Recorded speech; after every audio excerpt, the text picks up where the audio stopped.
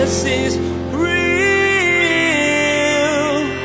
There's power in your name. We find hope when we trust in your ways. We need real. Jesus is real. Because what you have is you have these two pictures. You have Babylon, a literal place, and also a picture of the anti-God system. The way of doing things that man does when man is exalted. And then you have Jerusalem, the way life is meant to be when God is the center. God is the focus. The Godward way of doing things. And the reality is that in all of our hearts, we struggle with having a spirit of Babylon, don't we? We've all heard people wonder, out of frustration, why can't people just let people live the way they want to? But the truth is, even those who say that have an idea about how people should live, the choices they make. Today, Pastor Daniel explains the problem with all of us wanting to be little gods, and who can remedy this. Now here's Pastor Daniel in the book of Genesis, chapter 9, verse 8, with his continuing study entitled Repopulation.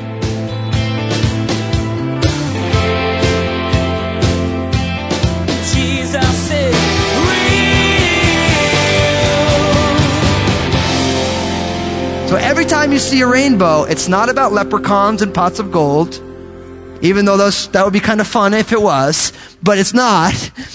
Every time there's a rainbow, that is a reminder that God has promised that he is never going to destroy the earth with a flood again. And you can imagine for the people who, the descendants of Noah and Shem, Ham, and Japheth, every time it rained, may have thought, oh man, we're in trouble. One of the 5 rains ago, everybody died. So the reality is the rainbow is there as a sign of the covenant. God has made a covenant. He's not going to judge the earth with a flood. And that's a kind of a cool thing, isn't it? So we can enjoy the rain without being afraid of it. We don't have to worry that God's going to do it. Now, it's interesting that when God will judge the earth again, he's going to judge the earth by fire. So the next time God judges the earth, and you can read about this all through the New Testament, places in the Old Testament, the book of Revelation specifically, before God ushers in the new heaven and the new earth, he's going to judge the world by fire at the coming of Christ.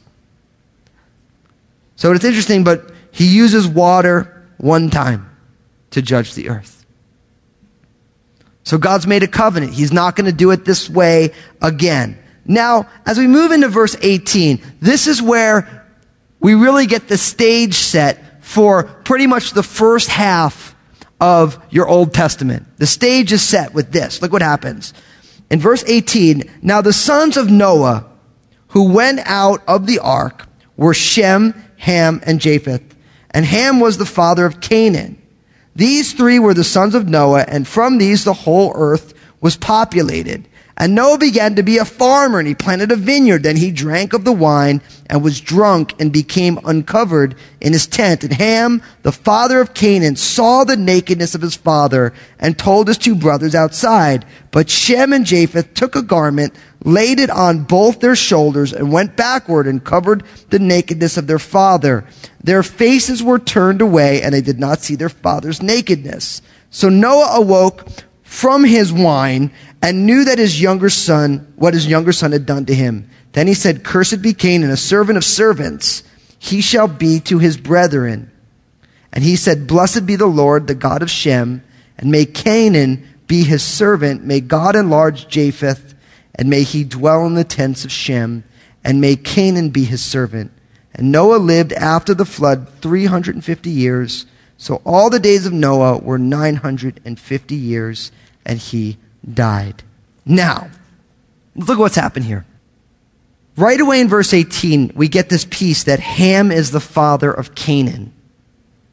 Okay, we're going to see a little bit more about it. But we get this distinction. We have 3 sons, Shem, Ham, and Japheth, and Ham is the father of Canaan. Now, we find out in verse 20 that Noah began to be a farmer and he planted a vineyard. Now, all of this a lot speaks like Adam, doesn't it? how Adam had a garden and God had a garden and Adam was taking care of the garden. But what happens? Noah plants a vineyard. Once he starts to harvest the grapes, he starts to drink of the fruit of the vine and he gets drunk and he becomes uncovered in his tent. Now, think about this. You have a garden, a vineyard. You have an issue with the fruit of it. For Adam and Eve, it was eating of the tree of the knowledge of good and evil. Now you have Noah drinking of the wine and he ends up drunk and uncovered in his tent. Okay? In verse 22, and Ham, the father of Canaan, saw the nakedness of his father and told his brothers outside. But Shem and Japheth took a garment, laid it on both their shoulders, and went backward and covered the nakedness of their father. Their faces were turned away so that they did not see their father's nakedness. Remember when Adam and Eve ate, they realized that they were naked and they had shame?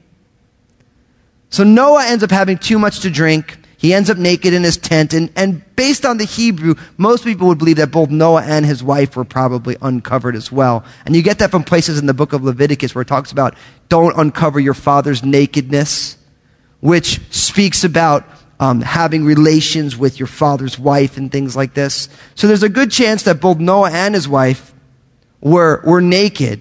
And Ham comes in and he sees it and he makes a big deal about it. He doesn't attempt to cover. Think about this. Shem and Japheth decide, my father's in there naked. So it says that they take a garment and they walk backwards so as not to see their father. See, Ham is displaying the nakedness. He's making fun about it. Shem and Japheth are trying to cover the nakedness, which is exactly the heart of God, right? Because Adam and Eve made fig leaves, but God made them cloaks or his own garments. So Ham is it would be uncouth. He thinks this is fun. He's having fun on his father's behalf. But Shem and Japheth are concerned about their father, and they don't want to see his nakedness. They want to honor their father. And so they walk backwards so that they don't have to see his nakedness. In verse 24, it says, Noah awoke from his wine and knew that what his younger son had done to him. And then he said, cursed be Canaan, a servant of servants, he shall be to his brethren. Wow. Because of this, now Noah pronounced a cursing on his son Ham. Ham was the father of Canaan. Let him be the servant of servants, the servants of his brothers. Isn't God delivering the people into the promised land all about the fulfillment of this curse? So you have to realize that Ham was the father of Canaan, the Canaanites. But in verse 26, look what it says. And he said, blessed be the Lord, the God of Shem, and may Canaan be his servants. By the time we get to the end of Genesis 10, the genealogy, you're going to find that Shem became the father of Abraham, Isaac, and Jacob. So it's fascinating that Ham is now cursed to be a servant, to be subjugated, and Shem is exalted. And this is going to set the stage for half of your Bible, maybe all of your Bible.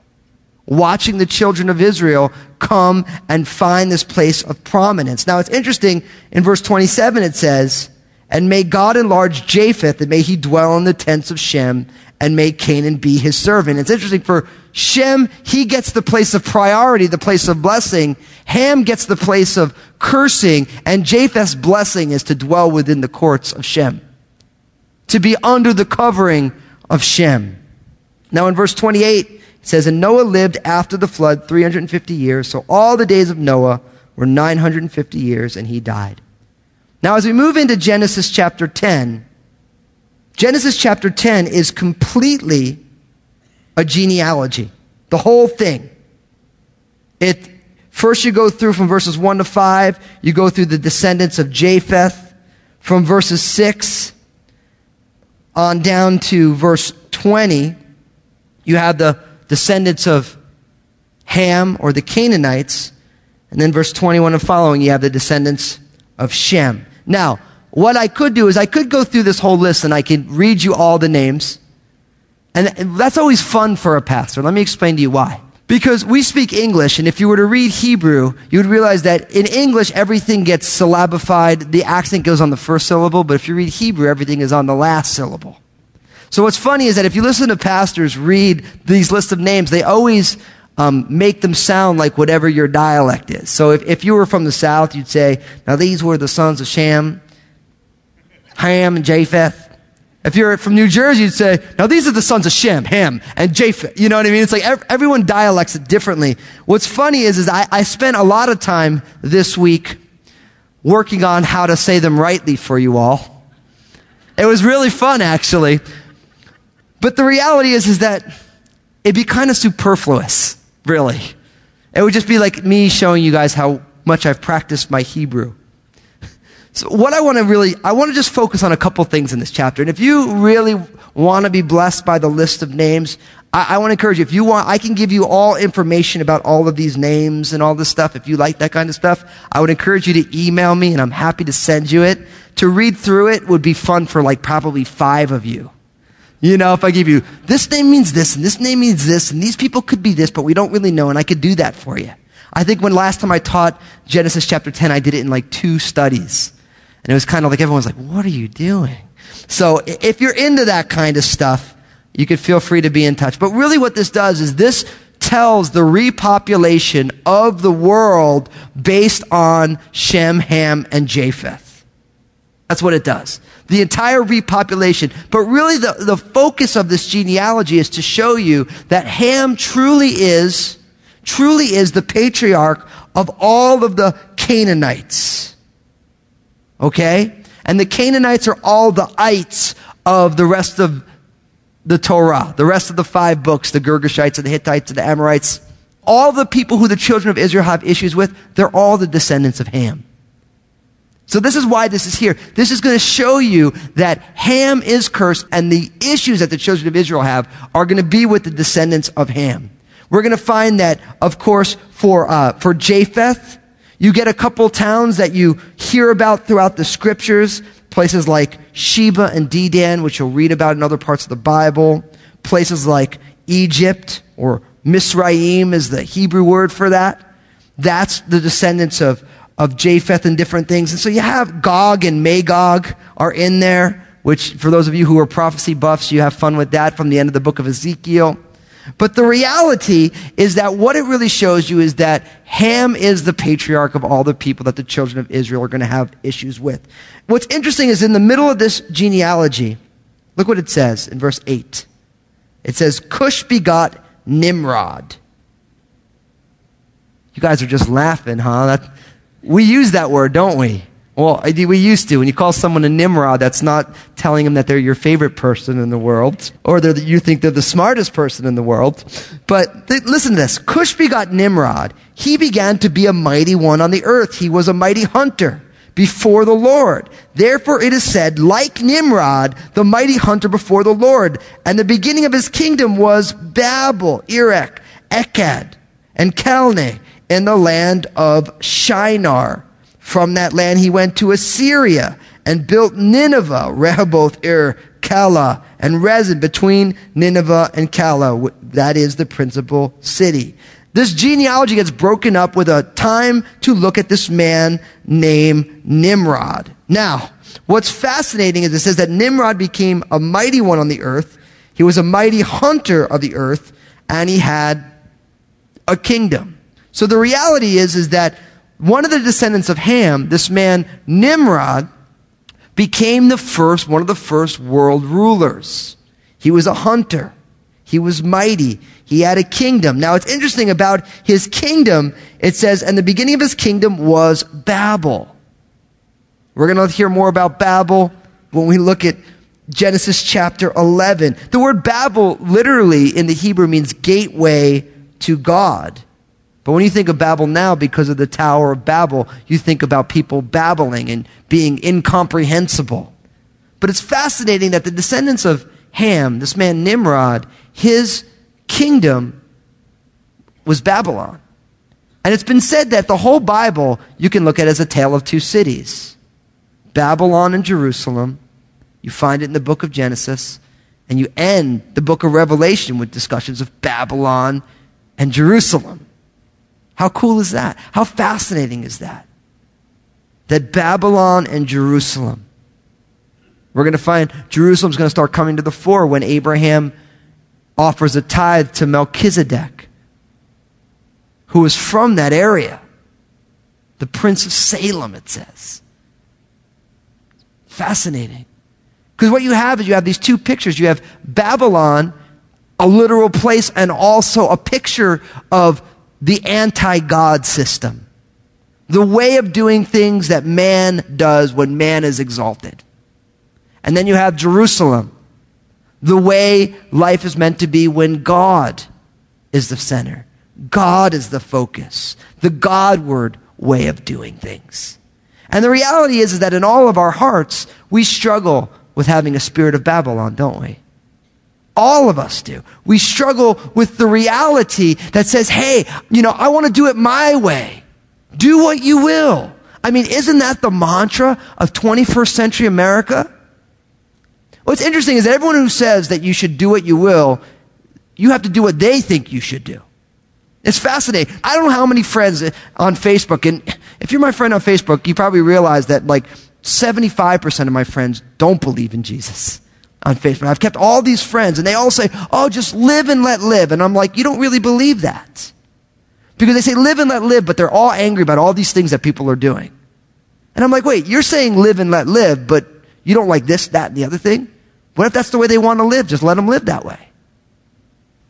And they were like, oh, you're pushing back on a belief. Some of you in here probably believe that. Who's a pastor to tell me what to do? Let everyone do what they want to do. You don't really believe that. Because if you got a brand new car and someone says, hey, I just want to take your car, live and let live. Let them have it. Nobody does that, right? I can't believe they took my car. I mean, how dare them? Wait, live and let live. Let it go. You bought a car, they wanted your car. Let them take it. See, everybody wants it our own way. That's part of the problem of humanity. We all think we're little gods. We all think that my way is the best way. We all struggle with a God complex until we come under the authority of Jesus. And then, although we still struggle with the God complex, we realize when we start going down that road, the Holy Spirit says, hello? You're not God. This is all about you. What's my will? Isn't that tough when the Holy Spirit speaks to you that way? He says, hey, look, this is not about me. This is about you. I'm God. Let me lead your life. So it's interesting that Nimrod was a descendant of Ham. He founds Babylon. It's also interesting he finds Nineveh in the area of the Assyrians. One of the very first enemies after Egypt was the Assyrians and the Babylonians. You're going to find them all through the scriptures coming and subjugating the children of Israel. Now it's interesting that Nimrod, according to pagan folklore, Nimrod married a woman named Semiramis, who is affectionately called the Queen of Heaven, which you can read about in Jeremiah chapter 7 and 44. Semiramis claimed to be impregnated without a man, and Ishtar, which begins in the beginning of April, is the celebration of this divine pregnancy. The son's name was Tammuz. His birthday was on the winter solstice, which is in late December, and they celebrated his birthday by setting up a tree. That's where Easter and Christmas come from, brothers and sisters, right there. So you have to realize, now I don't think we should not celebrate Easter and Christmas. But the reality is that when you do Easter eggs, they got that from Babylonian religion. That's where it came from. That's where it came from. See, when they made Christianity the religion of the Holy Roman Empire, or the Roman Empire, and they called it the Holy Roman Empire. Now I'm Italian, but guess what? Anything but holy. Gotta be honest. The Roman Empire was anything but holy. That's like a joke. You know, it's be like saying the Holy American government. And it doesn't matter who's in office. And I love my country, but we're not calling this holy what's going on. Let's be honest. Jesus is holy. Lord willing, we're working on it by God's grace. But the reality is what they did was when they made Christianity the religion of the Roman Empire, they just, instead of saying you can't do all these things you've always done, they just incorporated them all. I mean, nobody knows the day Jesus was born because the Bible doesn't tell us. So, well, hey, listen, the 25th, that was the birthday of Tammuz, the winter solstice festival. Let's do that. Great. Oh, yeah. This divine, pregnancy. Oh, yeah, look at that. In the springtime. Cool. Let's use eggs, a fertility thing. Spring, this is where it all comes from. But the reality is, and again, I don't think we should worry about celebrating these things because we're really not celebrating the winter solstice. We're celebrating the birth of Jesus. And we're not really just celebrating Easter eggs. We're celebrating the resurrection of Jesus. But I'll be honest with you. We should celebrate these things every day. Why do we wait for one day to do nice things for our family? Why wait? Why put off for December 25th what you could do today? I mean, let's be honest. See, I've been writing it in our staff break room. There's a little board, and it's the week after we celebrate the resurrection. I put, look, he's still risen. Let's just keep rejoicing. Let's make as big deal about the resurrection of Jesus now as we did last weekend. I mean, what's the difference? He's risen. It's not like he stopped being risen the week after the resurrection. And we live in the reality of these things. So we have Nimrod. Of course, you have Japheth. And then look at the end of this chapter here, because it says this in verse 21.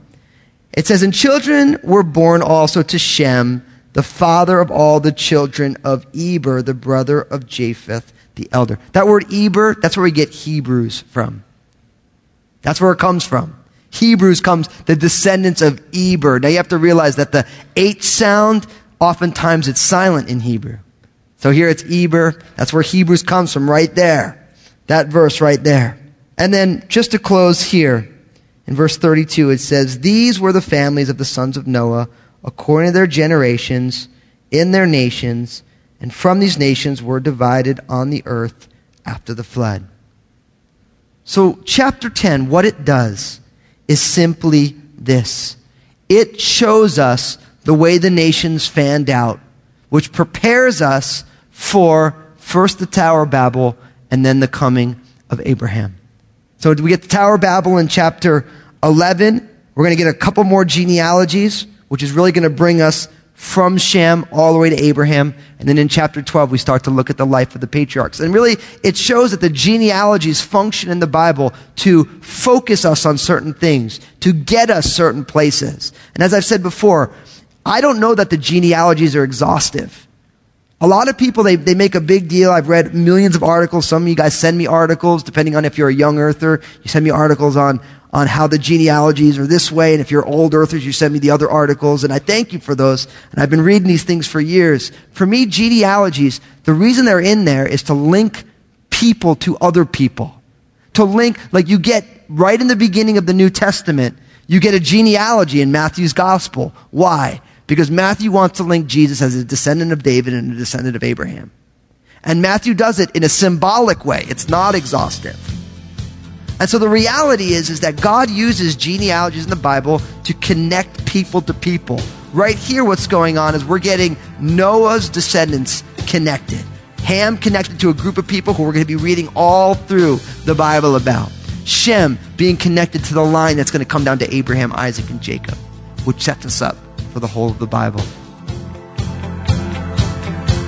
Jesus is real.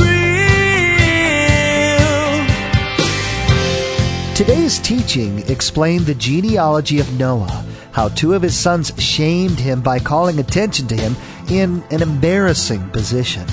Noah's other sons covered their father, unwilling to participate in ridiculing their father. Just like God covers our shame, one son was cursed and was the beginning of a line of people that were adversaries of the children of Israel. We saw how all those names are connected and have meaning for us. Facebook, Twitter, and Instagram have become a regular part of our everyday lives. And we want to be sure to encourage you to check out Pastor Daniel's Facebook page, Twitter feed, and Instagram. Log on to JesusIsRealRadio.com and follow the links. Pastor Daniel shares 2-minute video messages throughout the week on his Facebook page. Log on to JesusIsRealRadio.com and follow Pastor Daniel. Next time on Jesus is Real Radio, we'll hear about the building of the Tower of Babel. Pastor Daniel will explain what the issue is with the people wanting to build this city and how the tendencies of humans haven't changed. We want to elevate ourselves. A lot of our desires can lead to destruction if they're not tempered by the authority of Jesus. This next message will help you to be mindful of your motivations. We wish we had more time today, but we will have to pick up where we left off next time as Pastor Daniel continues teaching through the book of Genesis. That's next time on Jesus is Real Radio.